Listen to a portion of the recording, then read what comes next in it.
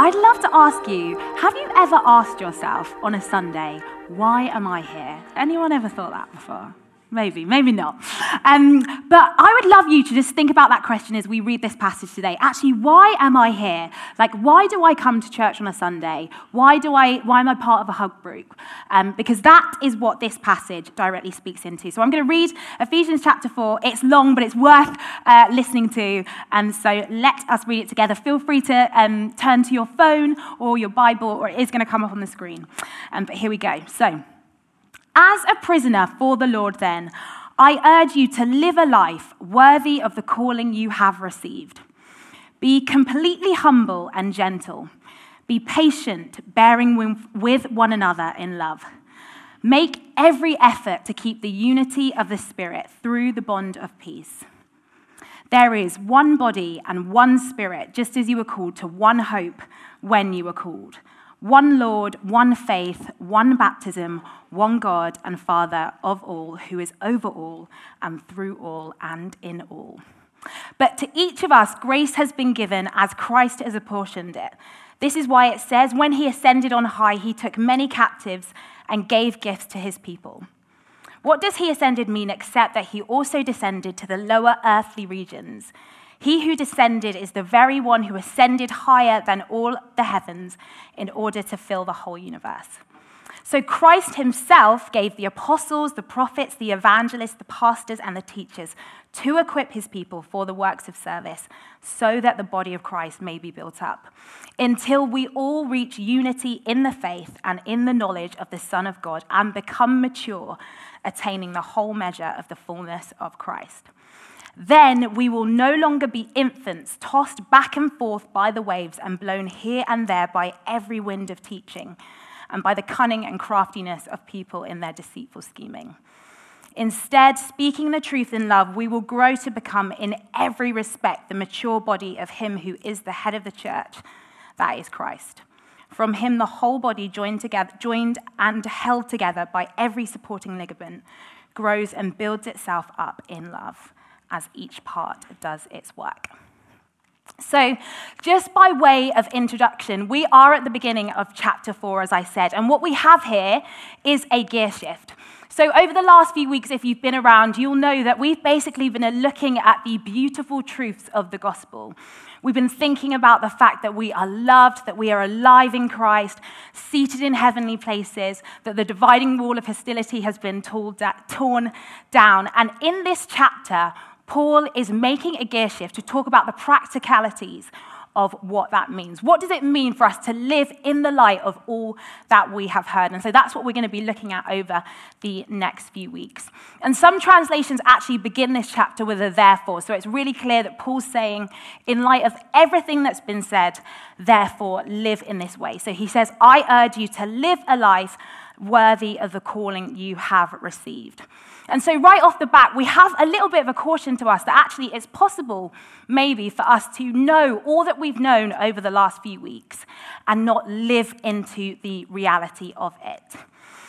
And I don't know if you've ever heard the story, I think it's mythological, I'm not really sure if it's true, of Alexander the Great, who was obviously a great military leader. And the story goes that one day, Alexander the Great was asleep. Well, no, he wasn't asleep, he couldn't sleep, but he was on a campaign, and so he stepped out to basically try and get himself to sleep. And he saw a soldier who was sleeping on the job, which was not very good thing to do. And so he comes across this man and he wakes him up and he says, "What is your name?" And this guy says, "My name is Alexander." To which he replies, Alexander the Great replies, "Soldier, either change your conduct or you change your name." And so what he was saying to him was, you and me are not going to share the same name. I'm not going to share the name with a coward. Either you change your name or you shape up. And there's something of that, maybe with a little bit of a lighter tone in this chapter. What Paul is saying is that actually it's important for us to live in the reality of what we've been called to. Because actually, if you're a believer in Jesus, if you're a follower of Jesus, it's like the Lord Jesus puts his name on you. And that doesn't primarily mean that you're just like become an upstanding member of society, or that you're someone who maybe likes the teaching of the Bible, or that you have a good moral compass, or you do the right thing, or that even that you attend church on a Sunday.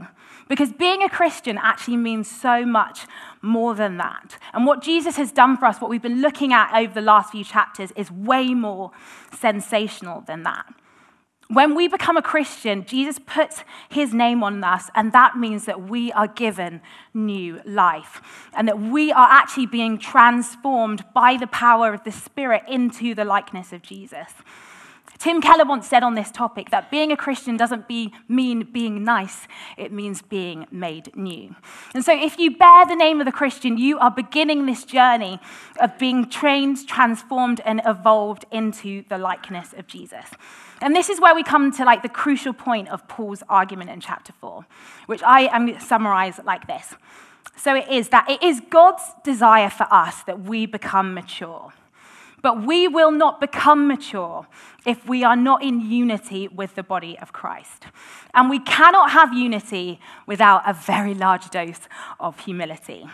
And so the essential headline for us in this chapter, that actually this group of people, this room, this body of Christ that is represented here, is actually a gift for us in our journey to the destination of transformation, of growing into maturity.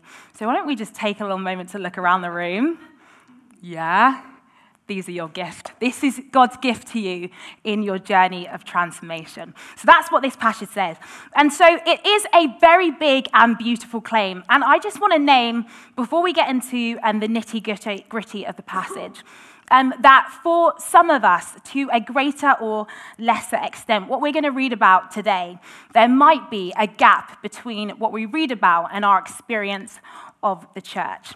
Because we know, really sadly, that the church, big C and little c, has a well-documented history of not always being a vehicle of transformation in people's lives. And worse than that, can be a vehicle for hurt in people's lives. And I just want to say straight off the bat that if that is you, if that's the case for you, I've been praying so hard for you this week, that you would actually know the healing of God in this moment today, and maybe where that's a journey, that is something that you would begin today.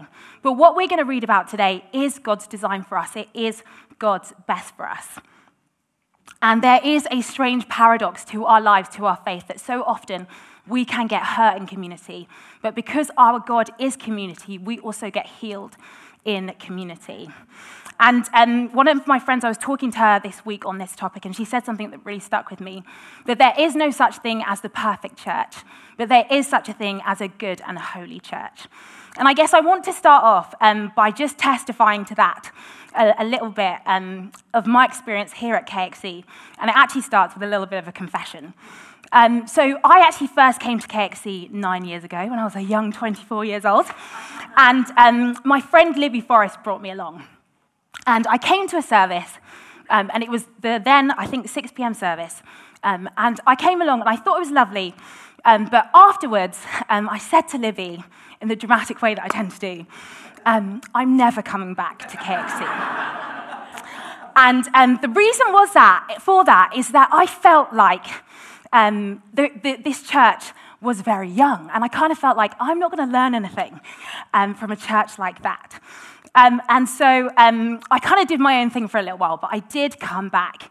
And here I am, hilariously, 9 years later, absolutely swallowing my words, on staff at KXC, and obviously I did come back. But what I want to testify to is the reality that we can be transformed and changed in community. That has been my story here. And I never could have anticipated when I first came at 24 the ways that God would transform, heal, and grow me as a part of this community. But such is the power of Jesus. Such is the reality of his transforming work, that he can use an imperfect vehicle like the church to do that.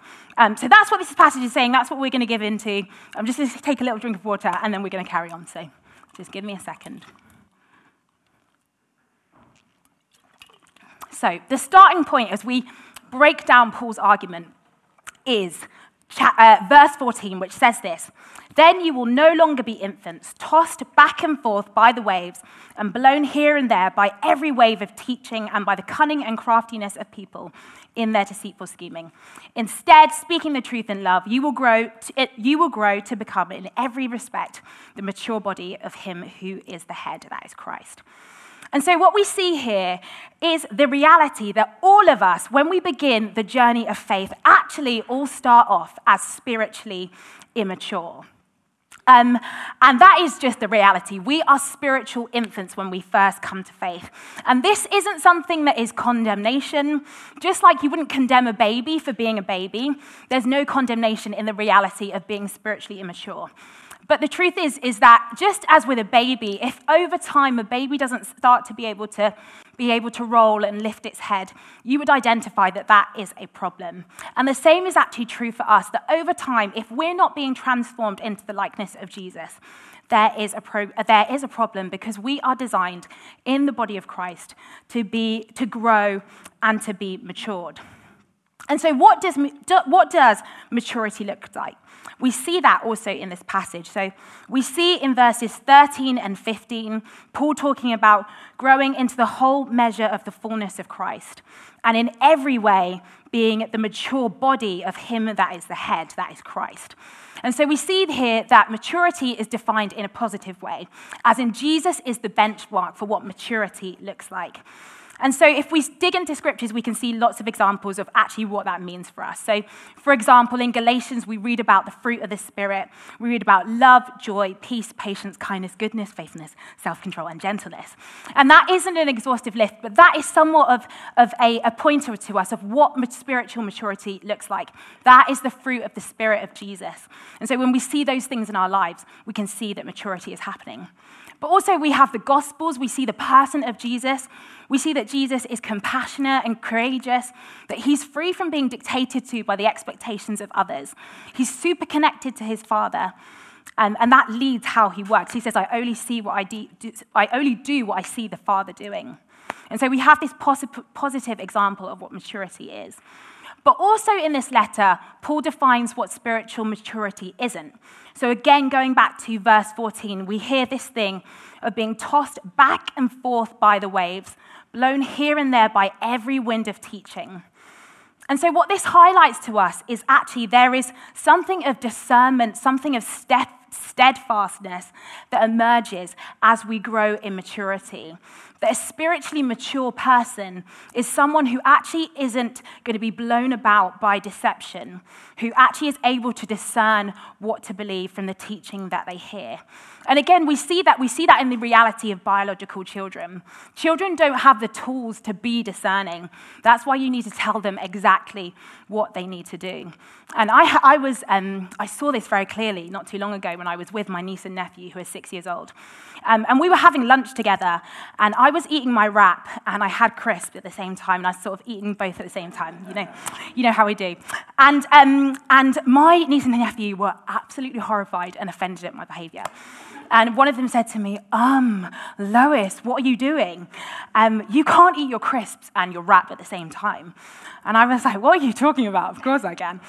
And then they explained to me that they have this very heavily regimented regime at school where they're told you must eat your savory first, and then your crisp, and then your fruit, and then your sweet thing. And I had to break it down to them, and I said, guys, I've got to tell you, when you're older, you can eat your food in any order you want. To which their minds were absolutely blown.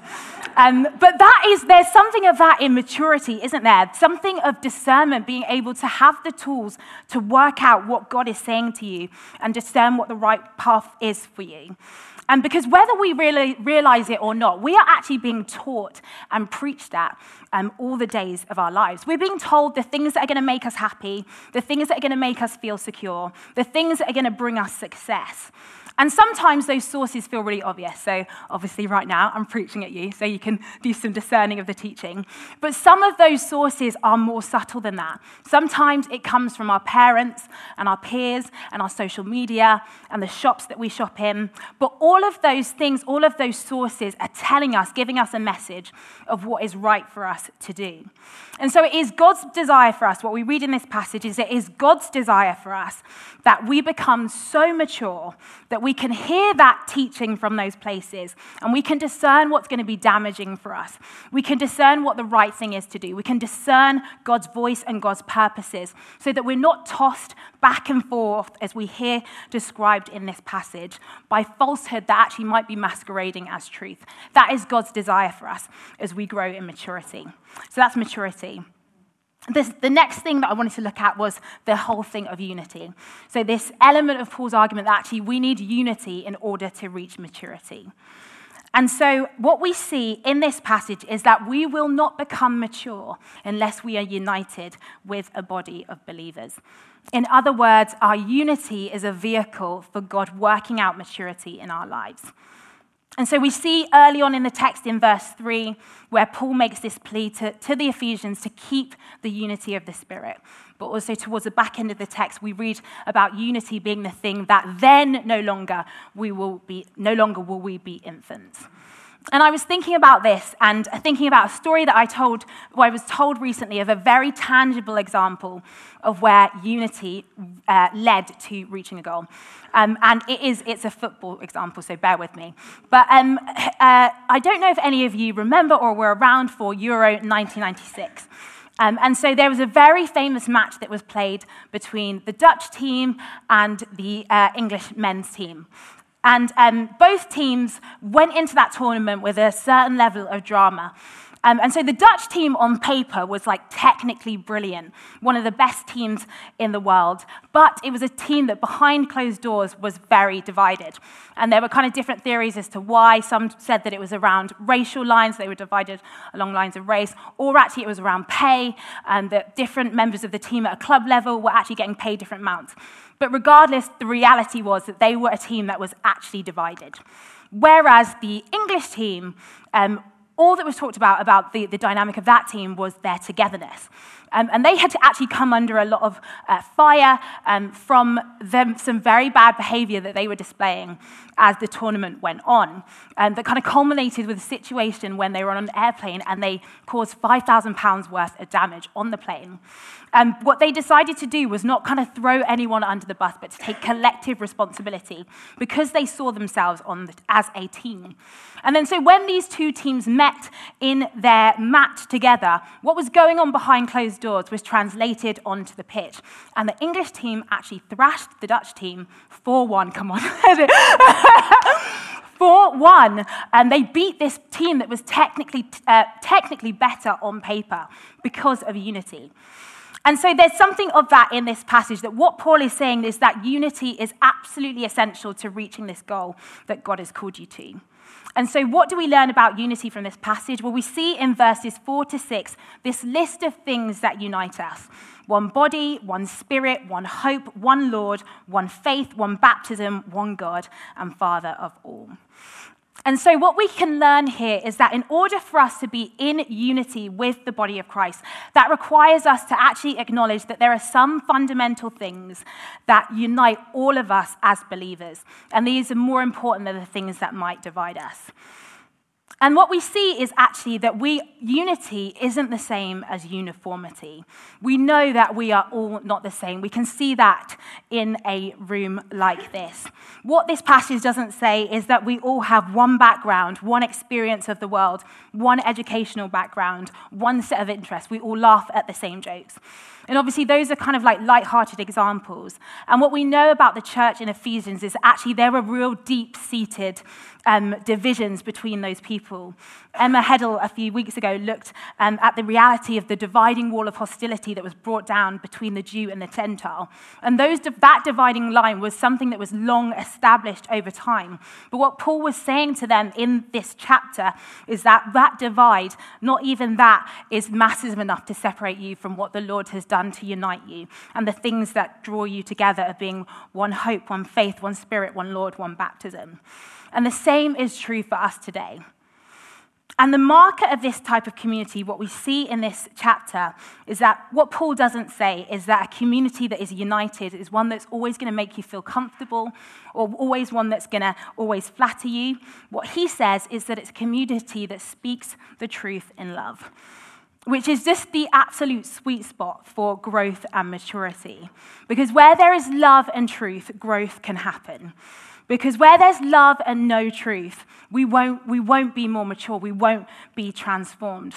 But where there's truth but no love, that's always going to feel like critique.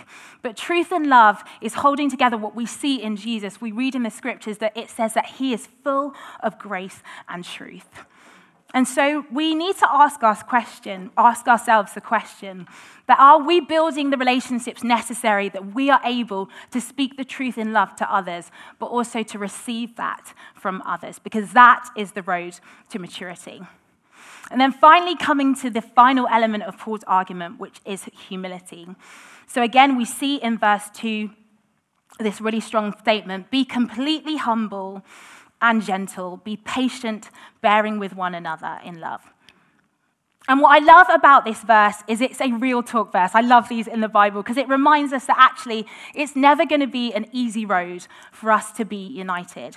We don't live in Disneyland. We live in the real world. And so we need humility. We need to be humble. We need to be patient with each other. We need to love one another because actually this unity thing isn't going to be easy. But we can get there if we can be humble enough to bear with one another. And so the first thing that I wanted to say about humility is that humility we see helps us to see ourselves correctly. Just going back to that list of ones, one God, one faith, one spirit, one baptism, it's this reminder that actually all of us came to this place because of the grace of God. We've actually all come on the same boat. And more than that, any maturity that actually we see in our own lives is a result of the kindness and grace of God, which means there's actually no hierarchy in a room like this. And that means inevitably when we come across people who we deem to be less mature than us or actually more mature than us, we can have a reality check that actually it's the same door. It's one faith, one baptism, one spirit, one God who's at work within us. And that actually the journey of growth is for absolutely every single one of us. And that there is no one who is reaching that standard of maturity completely other than Jesus. We're all getting there slowly but surely. But secondly, the thing about humility is that it reminds us that everyone around us in this body is a potential gift to us. Whether we've been a Christian for a short time or a long time, the body of Christ can be a gift to you, which was what I missed when I first came to KXC. I didn't see the potential for growth here, but that is completely false, and I needed to have more humility at that time, and I've been taught that. But the reality is that anyone in the body of Christ can be a gift to you. Why? Because we read it in verse 7, it says, each one of us, grace has been given as apportioned by Christ. And that means the grace of God is at work in every single person that is a believer of Jesus. So if we can be humble enough to receive the gift of another person, we can grow in maturity and learn from the other people around us. Even when we find them irritating or annoying, there can be a journey of growth for us. And looking at the specific gifts that Paul highlights in the passage, we can see that even in that, there can be moments of conflict. And the test for the body is whether we will prevent ourselves from being intimidated and irritated from the gifts of those around us. So just to draw an example from that list in verse 11, the evangelist cannot afford to be irritated by the pastor because the evangelist's leaning is more towards reaching the many and the pastor's heart is for the one. But actually, if those two groups of people come together, they can learn together and the church grows together. And we need to have the maturity and the humility to do that. And it's humility that enables us to see that the other person has the ability to teach us and to refrain from actually being intimidated, embarrassed, or to find another person to be something that is actually going to highlight weakness in you, but actually someone else can be a vehicle for growth in you. And what we see that Jesus has done that intentionally. He's given distinctive gifts intentionally for our growth and for our maturity. And I just wanted to land by giving a very practical example of this. So if you're in the room and you're like, how can I get kind of going with this? So if you're a part of KXC, you may have heard of a tool called Pattern.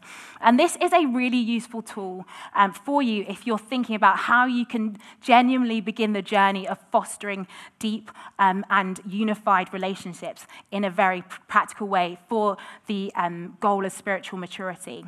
Because what you're doing when you're stepping into a Pattern group is very practically saying, I can't actually do this journey of spiritual maturity myself. I'm going to need you to help me in that.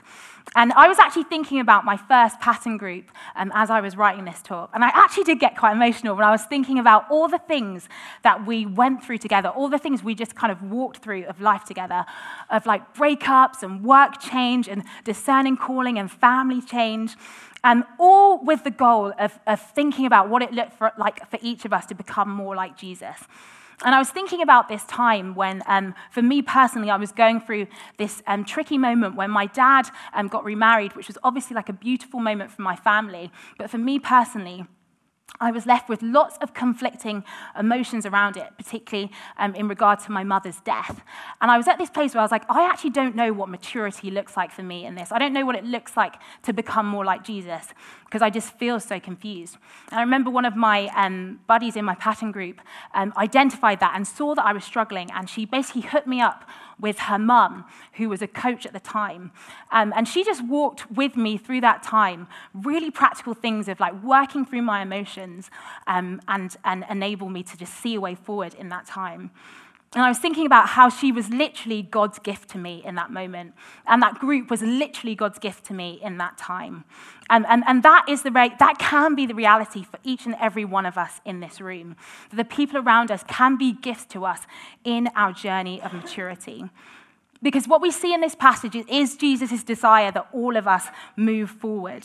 And he is going to do that in the power of his Spirit. But the vehicle he's chosen to do that in is the church.